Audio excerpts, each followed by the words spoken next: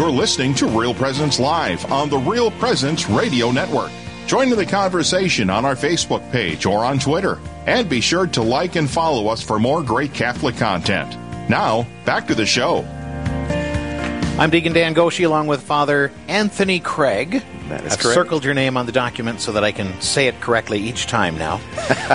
He is the pastor here at St. Joseph Church in Crosby, Minnesota, and also Our Lady of Fatima in Garrison. I'm one of his top 10 deacons. He's only got 3, but I was in the top 5. But after the last segment, I'm still in the top 10, so that's good. But we have another guest with us, Father. And do you know Teresa? I do not. Teresa Kenney. Teresa, hello. Hello. How are you today? I'm very well, thank you. How are you? Well, I am. You know what? I've got a little bit of a hangnail on my toe, but actually, I'm doing just fine. That's why you were wincing. I understand that. He was wincing. Well, when people ask, how are right? you, do they really want to know? I'm chafing a little bit at the elbows. It's dry. I mean, how much information do you want? Yeah, right. You asked. This is what you get. Transparency. Teresa's wishing there was another set of hosts on this day that she's being interviewed. Your reward will be great. Tell us a little bit about yourself, Teresa. Well, I'm the development director for Stella Maris Academy, which is the Catholic school located here in our beautiful Duluth city. And I'm also a parent of 2 boys who attend the school. I have twin boys who are in 6th grade this year. Oh, wonderful. Twins? Yep. Double trouble. So as development director, what are your duties? What do you do? I really try to raise community awareness and support for the Catholic school here. So, it's talking about the school, and it's talking to volunteers and donors and supporters, and just trying to, garner all of that love and attention and support that, Catholic schools always need. So that's my main function that I do. Well, beautiful. Thank you for doing that.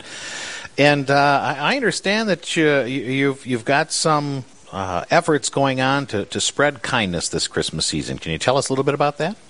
Sure. I'm super excited about this because I just found out that our school community performed 736 acts of kindness so far. So wow. I was very, very happy to see that number this morning before I'm speaking with you. So really what this was all about was, well, first of all, it was born out of necessity, the Kindness Project was, because we normally hold our largest service day of the year in the fall, which is called Sentinel Service Day, and we have all of our students go out into the community and perform large service acts. And obviously, because of the pandemic, we could not do that. We couldn't send students into nursing homes and do all the other things we normally do. So we still wanted to have our families and children be able to have an opportunity to serve others. So we put together, the Kindness Project. We gave all of our families a kindness kit, and inside that kit were door hangers and stickers and cards. And we basically asked all of our students and families to go out into the community, whether it was with family members, neighbors, first responders, doing things for, sending cards in the nursing homes. And we really hoped that it would sort of be this, little grassroots effort to spread kindness throughout the community. And we weren't sure if our families would, how much they would embrace it, but they really embraced it. They went out and delivered pies and Thanksgiving meals. We had a student who gathered up all of his allowance money and put it into one of the kettles for the Salvation Army. And we had, students going out and shoveling all of their neighbors' driveways when it snowed, and they just got very, very creative. And we found out that our families, once they did one, they wanted to do another one, and the number just keeps picking up. So it's been a huge success for us. That's wonderful. Spreading the kindness of Christ in the culture. Yeah, I like it. Was there any effort that you felt that you needed to get the kids to understand the importance of kindness or what it is? I mean, was there any prep work for that? We had all of our teachers speak to the children about kindness and why it's important.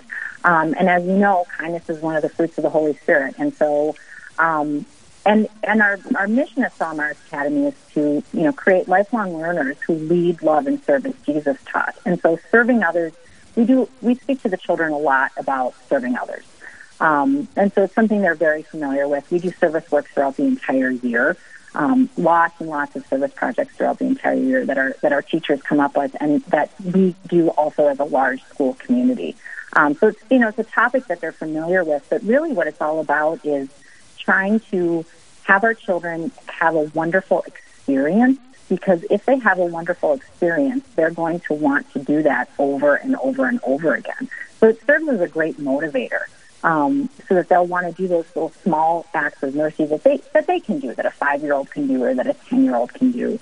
And if they feel good about that, then they're going to say, hey, I really enjoyed this. I'd like to do it again. And I witnessed that with my own boys, because when I was explaining it to them, I've got 12-year-old boys, and sometimes they kind of look at you like, what do you want? What do you want me to do? You want me to go on? I never did that. Yeah. Never. But I explained what we were doing, and they were kind of like, okay. So they, they're obedient boys, so they were willing to go along with it. But once we hit the first house that we were going to hit, we basically did a door knock and dash. We rang the bell and then ran. And they had such a great time doing it. And as we went through the day doing it, I could see that they were just getting more and more excited. And then pretty soon the phone calls and the texts were coming from, people that we knew had, that we were dropping things off for. And so they were calling my boys and thanking them for what they had done. And by the end of the day, Peter and David were looking at me going, can we do this tomorrow? Can we do this tomorrow?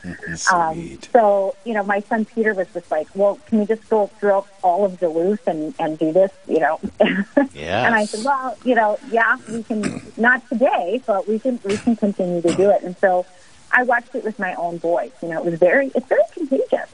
And I knew that once they saw it and experienced for themselves, then they would want to do it again. And that's what we are seeing. And all of our families have been sending in emails to me saying, thank you so much for giving us this opportunity. And it was served as a wonderful, a family thing that they could do as a family, and talk about why it was important. So, it's been a huge success. Not, needless to say. And I frankly see us doing it again next year. Even when we can hold Sentinel Service Day, I think we'll do the kindness project again. There's no reason not to. And it's something that any of our listeners in any of our community can hear you talk about and imagine the joy that your children, experienced in that. Imagine it for themselves. Yeah, that would feel good. That might want to do something similar. So do you have any practical tips for people that are listening that are not in this area but would be interested in doing something? I mean, what kinds of suggestions can you give to people? Oh, my goodness. The great thing about doing an act of kindness is that it can be as big or as little as you want it to be, or that you need it to be. One of the things that we taught our students is that kindness doesn't have to cost anything. Mm-hmm. You can roll up someone's garbage cans, just driving by. You can roll them up. You can go and shovel a walk, and it's free. It doesn't have to cost anything. Or, you can bake some treats, and you can drop them off. We had students that also, made cards. So you can fill out some cards and send them to the nursing homes, because those residents, they're missing those connections right now. And so it's very, very simple. It doesn't have to be complicated. And if you have a passion for something, if you're a baker, do that, and bring it down to your local police station. People are so receptive, and they're so thankful. They are so very, very thankful. So it's not complicated. It's just intentional. You just have to say to yourself, okay, you know what? I'm going to make a little plan, and I'm going to start with one person. Start with one individual or one group of people that you desire to do something kind for, and start there. And then, you'll find yourself wanting to do it again, and kind of adding on. And, it's funny, because I was even at the post office the other day, and there was a gal there who had forgotten her money, and before she could leave, I turned to her and I said, you know what, I'll pay for your postage. Don't go home. There was 20 people waiting in the vestibule, and I thought, this poor woman's going to go home and come back, and then there's going to be 40 people waiting in the vestibule. And she said, well, you don't have to do this. I said, no. And then I looked at her and I said, you know what? My entire school is performing acts of kindness right now, so this fits right in with that. Mm-hmm. So it's contagious. It really is. So yes, I think that anybody can do this. And, if a 5-year-old can do it, then surely any adult can do it. And it's great for teenagers, too, because we know that sometimes our teenagers need to get outside of their own brains and think about others. So, if you can encourage a teenager to do that, they're pretty creative and they come up with wonderful ideas all on their own. So that's what I would say to a listener. Start with something small and build. Yeah, I mean, and it does catch, like you said, it's contagious, the virus of kindness. And addicting, too, hopefully. Totally and actually, I was listening to Fulton Sheen one time, and he said that there are 2 ways out of anxiety. One of them is to leave yourself open to impulses from above, but the other thing he said was to serve another. When you serve another, it actually pulls you out of anxious feelings and thoughts, and it pulls you out of anxiety in general. So in this way, we're keeping our kids from anxiety by giving them these, the focus of how to express kindness and to bring that to others so that they encounter kindness and encounter Christ, a bit of truth, goodness, and beauty in that act. I think it's a great, praiseworthy effort there, Teresa. I'd say keep it going, let it ride, Let it ride. Thank you. It's not showing any sign of stopping, so I think we'll be doing this throughout the entire Christmas season. Beautiful. Can you do it in my neighborhood? I mean, that'd be great. Just bring the crew down. Bring the crew down. Travel. The traveling kindness troop. My door is 619. Here are the list of things I would like. Even just a gesture of kindness, a kind word, something like that can go a long way. Too, I was at the post office the other day, and I was in a hurry, and there was a fella in front of me, elderly man in a walker, and I couldn't get around him, and I need to get, and then he turned to me and had a kind word for me, and it melted my heart, and I realized, how impatient I was being, and I said to him, have a good day. He said, they're all good days, and I thought, wow, beautiful. Yeah.